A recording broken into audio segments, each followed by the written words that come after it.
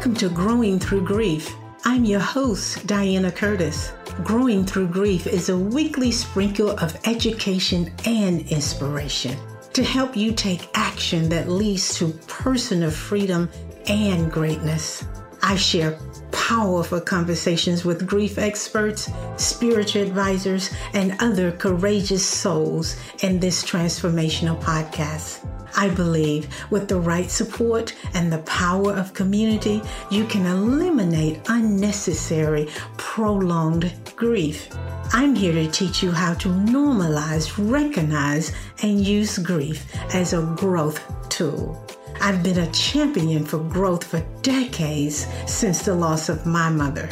Together, we are growing. I'll give you weekly tips and small steps that will move the needle forward so that you are experiencing a healthy inner relationship with yourself.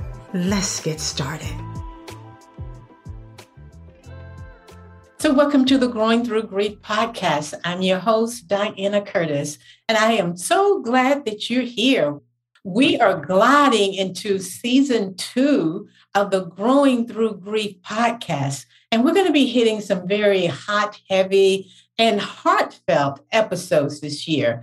So this particular one is not any different from what you should expect the rest of the year. But remember, we're going to be breathing compassion into everything we do, compassion and comfort into this space, because it's our intention to be gentle and compassionate and loving during each conversation, while giving you some tools and principles to apply in your everyday life.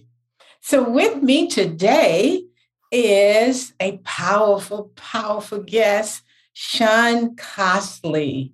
Sean is a Jersey brother. He's well-traveled. He's been to Guam and Spain and Hawaii and Puerto Rico, has several degrees, served in Department of Defense, and he's currently the director of the Huntsville Corporate Housing Solutions, as well as the founder of Madison Mighty Men of Valor, Christian men.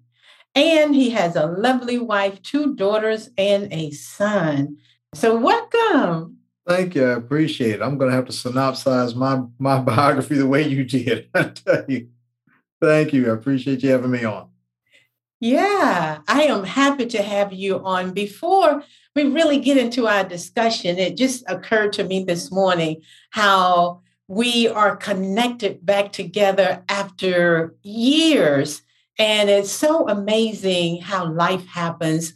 I was remembering when we met a few decades ago and how gentle and kind you were to me. So for those of you who don't know Sean, he's such a safe man.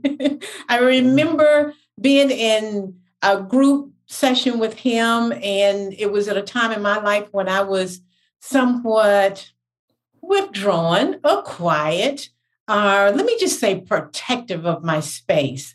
But there was not one second that I felt I was not protected around Sean. It was almost like he was my big brother, a country girl in the city with all of these city people. And I just felt that he had my back. So I am not surprised that we are back together again and we're connecting. And well, I'm a little bit surprised we're connected in this way because I have grown quite a bit, right? So thank you for our first encounters and the energy of love and protection that you gave me. Absolutely, my pleasure. Pleasure. God causes people to cross paths for a reason, and sometimes to recross paths. That's why I normally never tell people goodbye. I always say see you later, because I always think and hope at some point our lives will have an opportunity to intersect again. Yes, and here we are. I like that word, the recross. So we are recrossing again, and we are recrossing in a powerful way. So did I miss anything in the introduction? Is there anything more that you would like to share with our listeners? No, not at all. It was fantastic. I appreciate, again, the opportunity to come and share with you all, and an opportunity for us to catch up again. It's always good to reconnect. Yes. So let me just start with this question. You and I have talked a little bit behind the scene, and I know some things that have happened, but I see where you traveled quite a bit with your father, who was an Air Force Chief Master Sergeant. So you spent most of your childhood years just moving around. And as I read that in your bio, I thought to myself, well, what was that like? What part of your life you felt that you wanted something to do be different? Did the moving around cause some angst or grief around not being with your friends for long periods of time? What was that like as a child?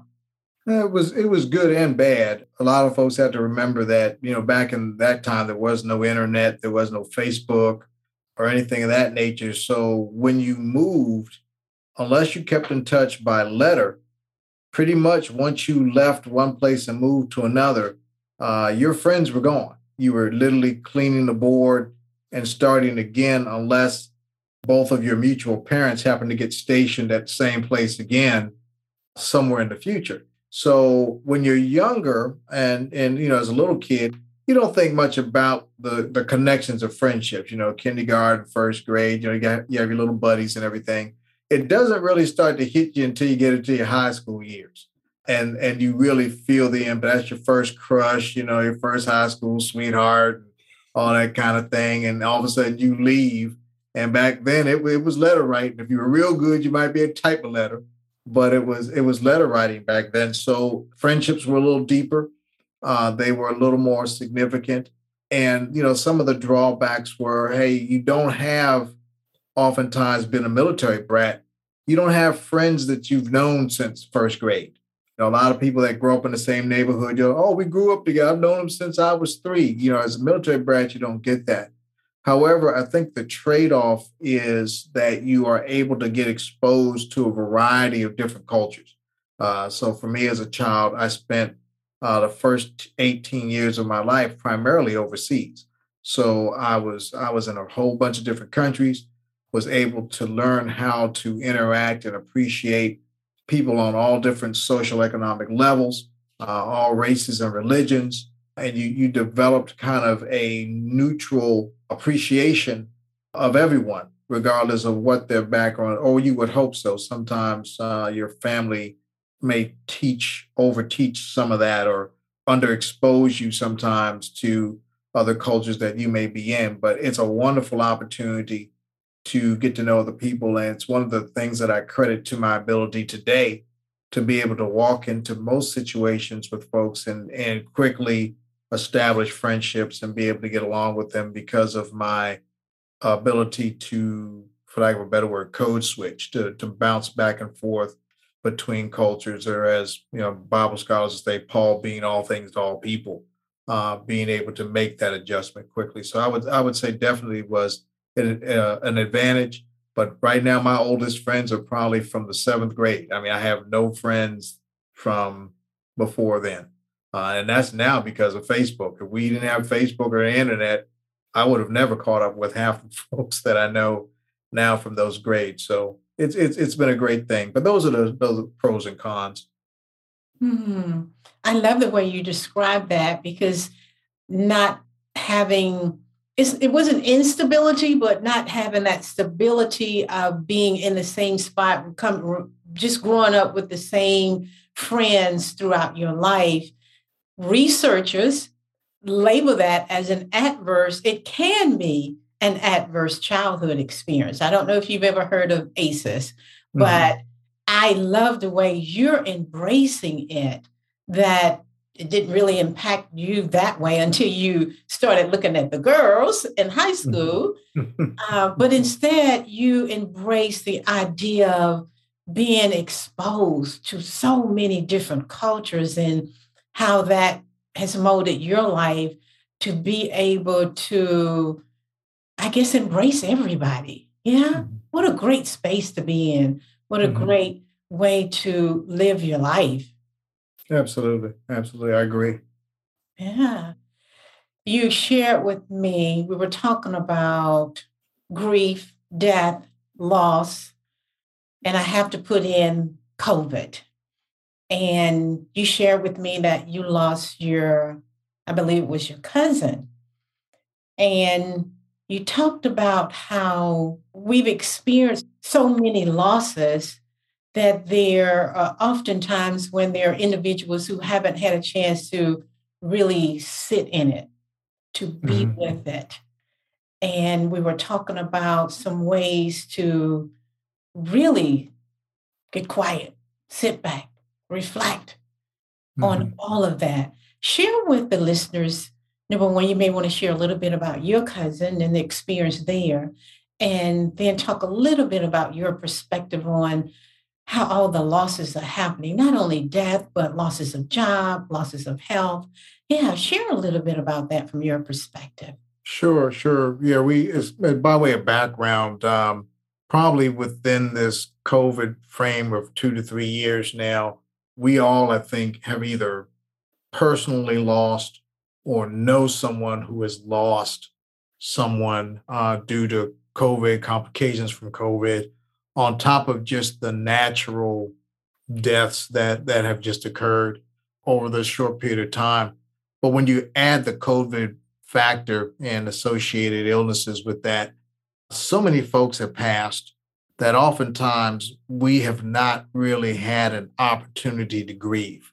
I know in my personal experience, probably within this time frame, I've lost 3 or 4 very, very close people. My cousin, who you mentioned earlier, Russell Costley, who was the genealogist of the family. He was the chronicler. Every family has or should have that one person, if not more, who can relay the family history. Well, for our family, he was it, and he passed me the information. So I'm the last of the chroniclers until I can find the quote unquote heir apparent in the family to take the knowledge to the next level. Well, because of that, we were extremely close.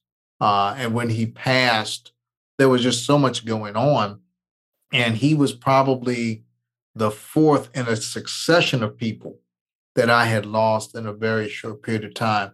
I think that mentally, especially with COVID, we have gotten into a mindset of not letting ourselves grieve too much, if not at all, with the thinking that somebody else is coming around the corner. Someone else is going to, pass. And so I'm off to the next funeral. And I just felt I was going to one, funeral after the other. And before I could really sit down and deal with the fact that one was lost, we were going into a second one and then a third one. And the outpouring of that, I think your body kind of in a self protective mode kind of deadens or silences that need inside of you to be able to grieve. It's kind of like if you took the COVID factor out of the equation and I had 4 people pass in a short period of time, the impact I know would have been a lot stronger on me and in my heart, my mind. Whereas COVID, because of this, we don't know what's going to happen next, and we tend to kind of deaden that. So what I have been talking about was somewhere in this process, we have got to find a way to establish some time to grieve. And what I've done is a couple of things. And if you'd like, I can kind of lay out how I approach this for myself. If I think it would be helpful for your listeners, but can I do that? Is that okay? If Sure, I give us some nuggets, give us some bites. Sure, sure. Yes. I think first and foremost, you really need to kind of make an appointment with yourself to grieve. You've got to stop the rushing. If you just internalize the loss of these people, it's gonna affect your psyche. It's gonna impact your health. It may start to influence negatively your perspective on life. There's a lot of things that we can face if we don't take the opportunity and time out to do so. And because we're kind of in this rush world and things have changed, where now we're working from home and there's so many other things going on. The same way that you make an appointment with the doctor, you need to make an appointment with yourself. Just say, you know what, Saturday, I'm just going to stop what I'm doing and I'm going to spend some time in thought, prayer, meditation, what have you, concerning the folks that I have lost. One, they're due that honor, and you're due that honor. I mean, just imagine for the first time we've had people pass that we couldn't go to funerals for, even if we wanted to because of COVID.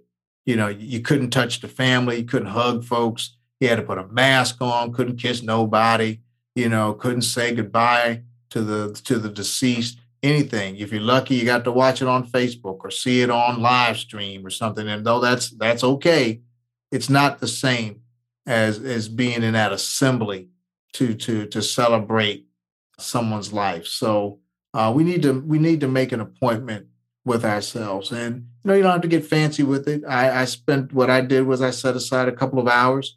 I went out and got a little bite to eat, and took a walk in the park. Just kind of sat out, looked at the water, and just thought about my cousin Russell, what he did for me, how he helped me to become the man that I am. I laughed at a couple of inside jokes as the thought about him, and cried a bit. Cried kind of hard. I was out there by myself, so I can cut loose a little bit, and just spend some time in prayer. But to really pause for a moment and be able to say, thank you for being a part of my life.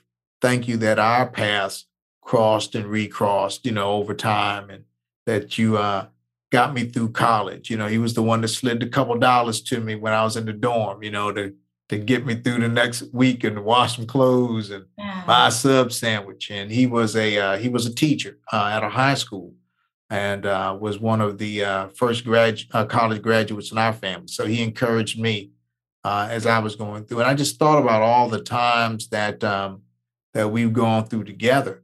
And so that was my way of being able to honor him. But we need to first and foremost, my best nugget, I would say, is just to block off the time. Don't get wrapped up necessarily in the formalities of it, but take that hour, take those 2 hours, crack open a photo album or look at your pictures on your phone and, really take a minute.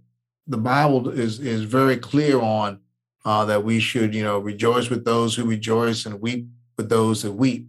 And there's nothing wrong with that. It bothers me when people say you've got to keep stiff upper lip, don't cry, he's in a better place, and all that kind of stuff. Hey, it's natural to cry. It's natural to mourn, even though if you're from the Christian perspective, we know that they're to be present, to be absent from the body is to be present with the Lord. So there's nothing wrong with sitting down and shedding some tears and being able to celebrate that person's life.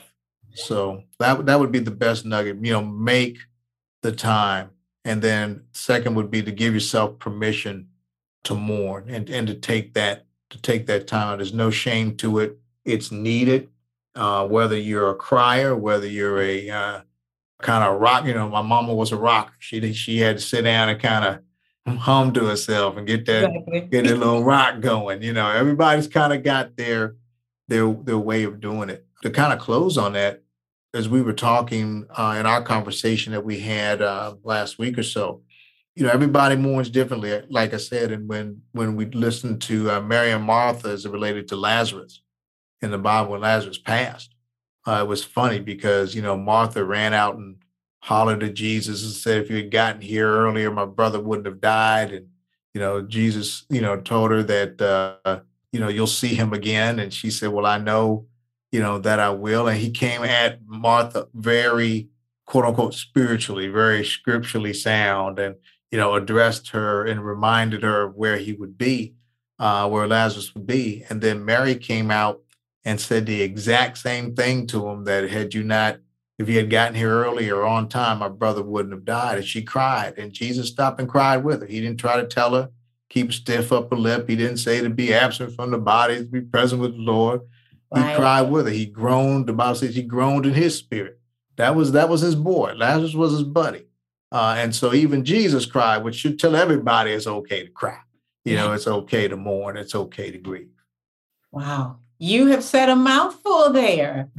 Lots of great wisdom. So let me reflect back to you what I heard. Sure. Yeah. The main important point that I heard is the appointment with yourself. Take the time to spend some time with yourself. Now, there are those who really run from feelings and emotions. They're afraid to feel. So, if that's anyone who's listening to this episode, I would just offer to you that get support, get help.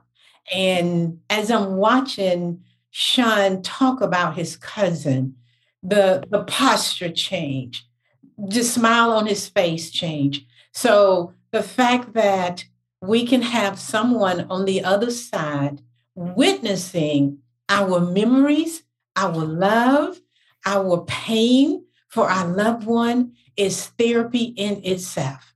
Mm-hmm. If you're afraid to do it by yourself, find someone who can support you, whether it's a professional or someone who can just be with you and hold you emotionally as you share your grief and your loss and your pain. And the statement you made about the unfinished business, it's just not the norm. My brother passed last year and the memorial was outside. And although it was beautiful, it still missed what we culturally do as, the singing and in the church and the great food and just really having that moment of reflection together as a big family about all the gifts that my brother brought to the family. That was a huge gap for us. And what you said about scripture, the Bible, speaks volumes. So I'm going to repeat it in my words. Sure. Sometimes we think we're not supposed to cry. Well, if I cry, I'm not trusting God. Or especially if it's a man, if I cry, I'm weak. Mm-hmm. You just reminded listeners, Jesus cried. We didn't receive these tear ducts just to receive tear ducts. Think about it, if you couldn't cry.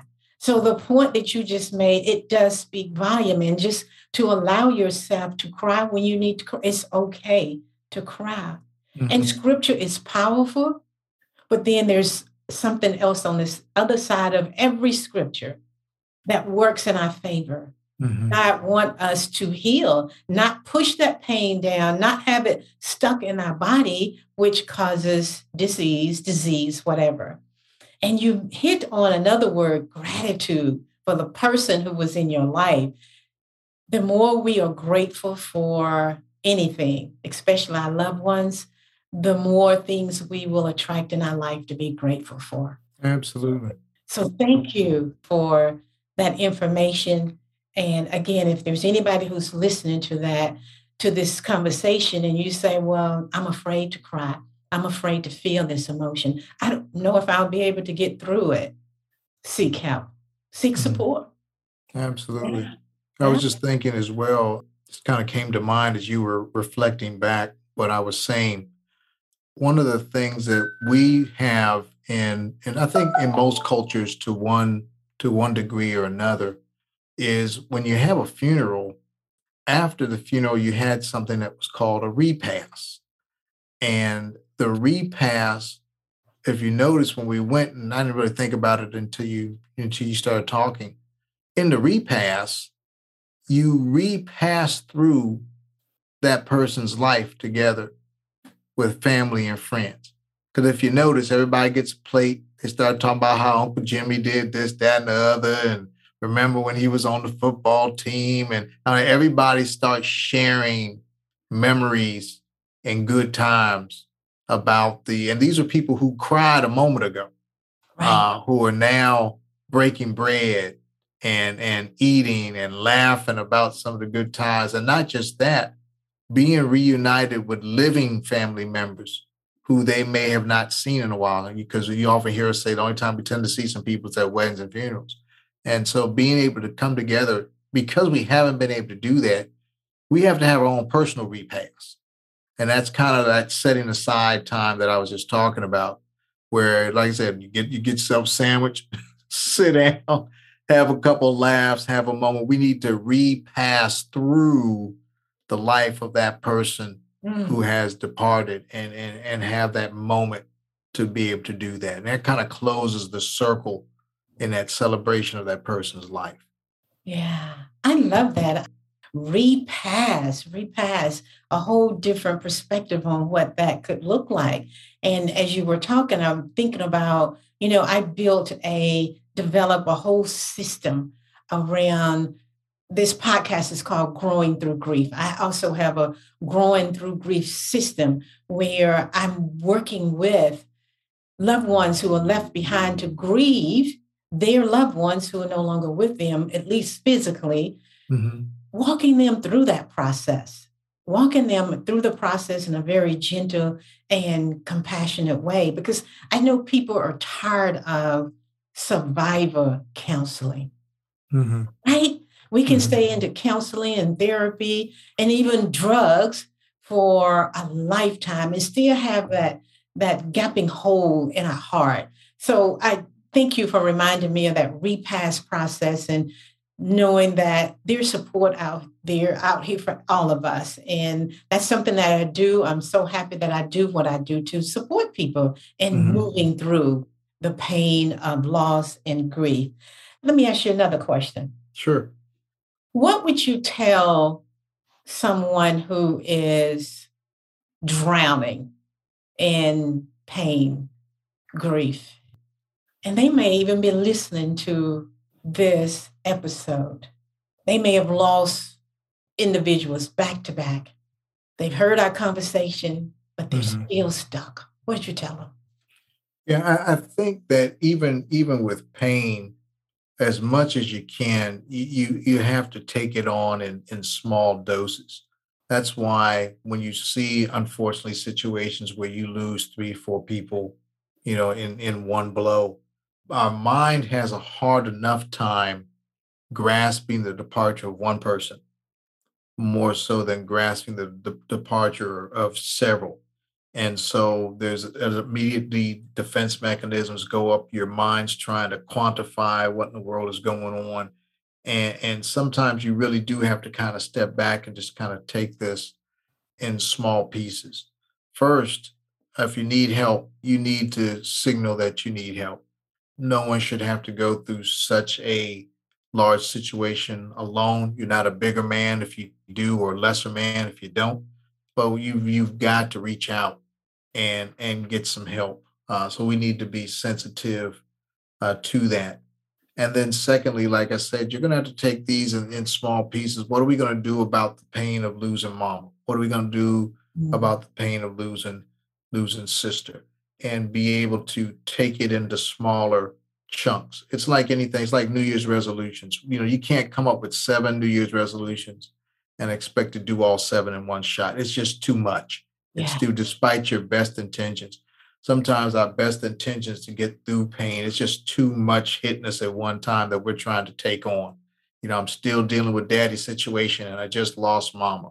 I'm trying to deal with mama's situation. Now everybody's mad at me because I'm in charge and they don't like the fact that I'm in charge of mom's affairs. And so now we're trying to get our minds wrapped around all of that, where we have to find and ask ourselves, what is the most important thing that I've got to take care of today?